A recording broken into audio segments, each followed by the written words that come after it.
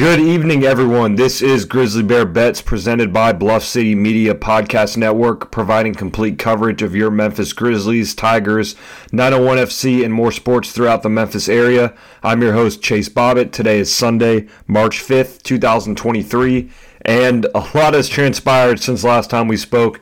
The Memphis Grizzlies are in action tonight in Los Angeles against the LA Clippers.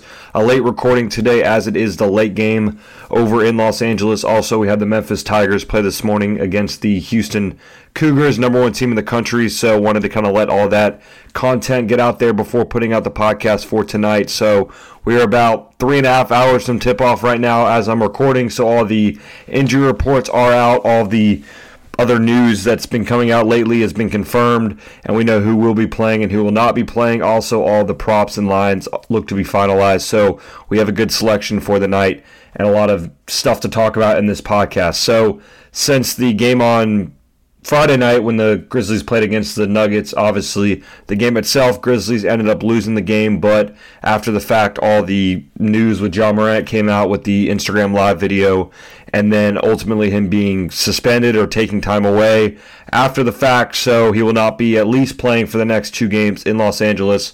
First game tonight against the Clippers, and then against the LA Lakers for the next one.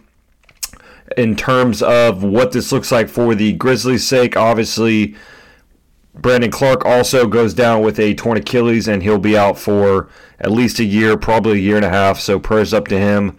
Very unfortunate to see that, and a player who I think is a great piece for the Grizzlies and one of the kind of glue guys who has made it work consistently and just puts his head down and work, which I think is very important, especially when the issues with Ja Morant come out, and guys like Brandon Clarke are the guys in the locker room that may not have the voice, but I'm just saying in terms of just a good guy who, it seems to be well-liked in the locker room, will obviously be missed. And then also Dillon Brooks is suspended for his 16th technical foul, so he'll not be playing either tonight in this game. So, yeah, a lot to unpack, so we'll talk about the Ja Morant thing just very briefly. We'll get into the game against the Nuggets in terms of the bets we hit, didn't hit, and then get into this game tonight against the Clippers. So with Ja Morant, obviously, I think a lot of people have said all the things already that I would have to say, so I'm not going to harp on it too much. It is very disappointing.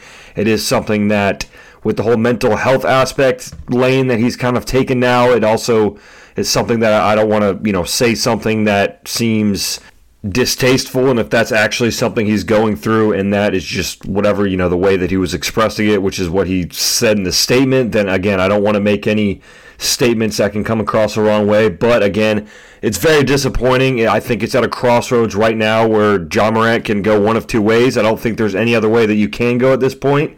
You can't continue on the way that you've been acting for a considerable amount of time now.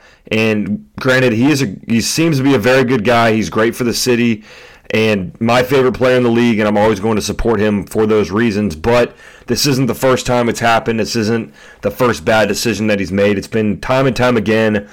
Just different things have come up, and in this scenario, I think it really was the breaking point for all parties involved. So again, I'm hoping that this is a wake-up call for him that he needs. Grizzlies are a very young team. You don't have guys in the locker room that are going to step up and say anything to Ja Morant when he's doing these things because, one, he's the leader, best player on the team, makes the most money, the point guard, and he's also not like significantly younger than anyone else on the roster. Like, everyone's around the same age.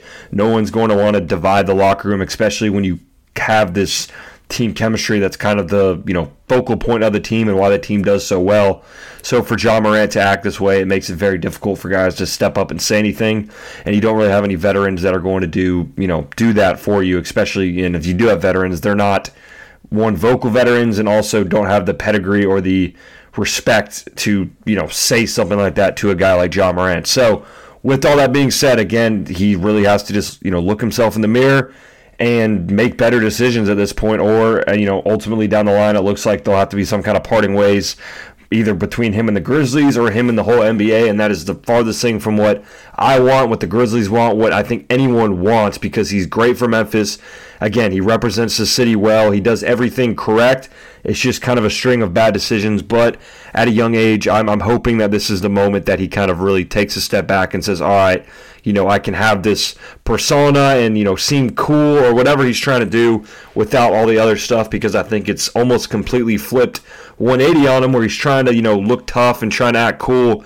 And now you look on social media and everyone's just making fun of him and clowning him. So I think everything's just kind of come to a point where, again, it goes two ways, and this is the last we ever hear of it, and he ends up coming back and turns back into the John Morant that we all know and love, and I'm hoping that's the case. So that's kind of my 2 cents on that regarding the actual situation and everything more than that. I think everyone's kind of said it already, so no reason to harp on it any more than that. So looking at this game that happened on Friday night before all this transpired, Grizzlies ended up losing 113-97, kept it close for a while, then got blown out essentially in the fourth quarter, losing 33-17 in the fourth. Ended up not even covering that 5.5 point spread that we went for. We did, with that being said, go for the under 234, which was easy. I don't understand why it was that high, but we are right on that. Our play of the game was Nikola Jokic over 12.5 rebounds. Again, the play of the game is over at Bluff City _media on Instagram, also on the Bluff City YouTube Shorts page, and the Twitter at Bluff City _media as well. That's where we released the play of the game. Already released a play of the game for the game tonight earlier in the day, so if you've already seen that, that is the play. If not, make sure to go check it out over there before you put the bets in for the night. So we did go Jokic over 12.5 rebounds. He had 18, so that was easy. Missed Desmond Bane over 4.5 rebounds. He ended up hitting 4. I think he had 4 pretty early on in this game too, and it seemed like it was on a great pace, and then did not get another rebound the rest of the time. Also missed on Desmond Bane over 2.5 threes. He finished with 2 threes on the night. And then we also missed Jaren Jackson Jr. over 3.5 first quarter points. He had an and one to get 3 points. Was looking good early in that game, but didn't score again in the first quarter, so that was unfortunate. We did hit Jaren Jackson Jr. over 2.5 blocks. He finished with 3. And we hit Dillon Brooks under 11.5 points. He finished with 8. I've consistently bet against Dillon Brooks overs for quite some time, and it's worked out well. So, unfortunately, he does some other things well, but I'm also at a Dillon Brooks kind of crossroads, if you will, also where I think the time has come for him to part ways over the summer, but that's a discussion for another day. He won't be playing tonight, but this is a night where you really do need him with 2, elite-level wings for the Clippers playing, but we'll see what it's like without him. So, Grizzlies are currently a 6.5 point underdog for the game tonight against the Clippers. Over-under is set at 228. Clippers have been in bad form recently, have not won a game since the game against Phoenix on the 16th of February. Obviously had that crazy 176-175 game against Sacramento a couple weeks ago. Then they've dropped games against Denver, Minnesota, Golden State, and then against Sacramento again. So they've been playing in close games but haven't been winning games in a while. So that's something to take into account, an opportunity for them, I'm sure, to feel like they can steal a game and kind of maybe, fix things and get things going in the right direction. Against the spread, Clippers aren't very good at 32-34. Obviously, Grizzlies, we continue to say every time we talk about it, also not good against the spread at 29-32-1. So, haven't seen these two teams play at all this season. We saw them play last on the 2nd of February 2022. Memphis won the game 135-109. So it's been a long time. Again, much different lineups tonight. At 6.5, it makes me want to lean Clippers. I think the Grizzlies will be somewhat competitive towards the beginning, but I think Clippers will break away towards the end. And Clippers do have issues at times with letting teams kind of stick around and not be able to close teams out. We saw that game against the Warriors the other night. They were up big at some point, and Warriors kind of slowly chipped away. But just with the Grizzlies' lack of scoring right now, I think it's going to be a big problem, especially with these guys for the Clippers being able to guard, 1 through 5, Kawhi being able to, or Paul George for that matter, being able to focus on Desmond Bane as the main scorer. And then Jaren Jackson Jr., I think, is going to be an X factor in terms of if the Grizzlies can get things going offensively.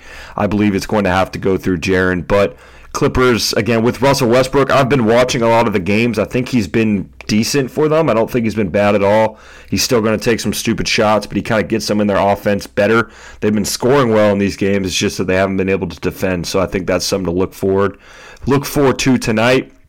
I'm going to go Clippers minus 6.5. Again, the Grizzlies have lost each of their last 17 games as road underdogs. So we've said consistently that the Grizzlies don't play well on the road. Now you're adding all these guys out, all this drama around the team.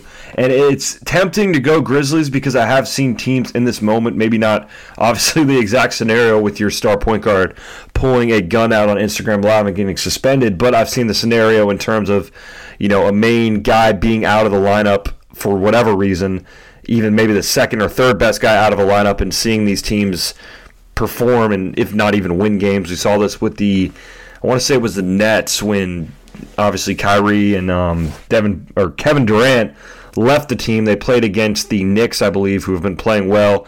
They ended up winning the game outright, and these teams just kind of get up for these kind of games.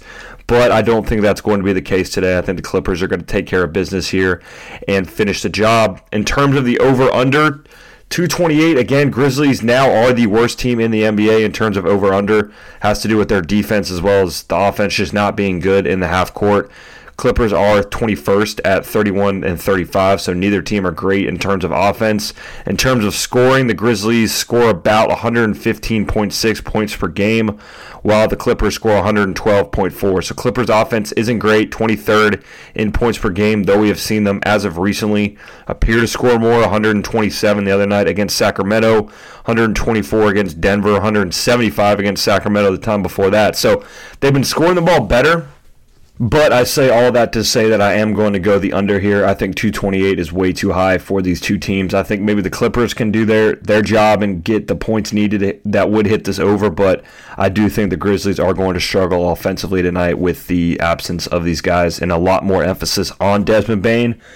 I just think that it's going to be too much for the Grizzlies to handle in Los Angeles tonight. So I'm going to go under 228, and then obviously the Clippers minus 6.5 as the two plays for the spread and the over-under. Again, like I said, the play of the game will be on Bluff City Media's Instagram, so make sure to check that out there. I'm very confident and very happy with the pick that we ended up taking for that. So besides the play of the game, some of the other props we'll be going with are Kawhi Leonard over 1.5 threes. So he's hit this in 4 straight games. He's been shooting extremely efficient since that game that he played against the Suns where he didn't make a field goal until the second half. He was horrible in that game. Since that point, he has been very good shooting the ball, especially from 3. Again, just hit that in 4 straight games, so I like him to keep it up here tonight at home. Next, we're going to go Russell Westbrook over 6.5 assists. As I mentioned, been watching him play a lot. He gets them kind of into their offense. And also the main reason I like this is because he gets them a lot of open threes, which they have the shooters to knock down.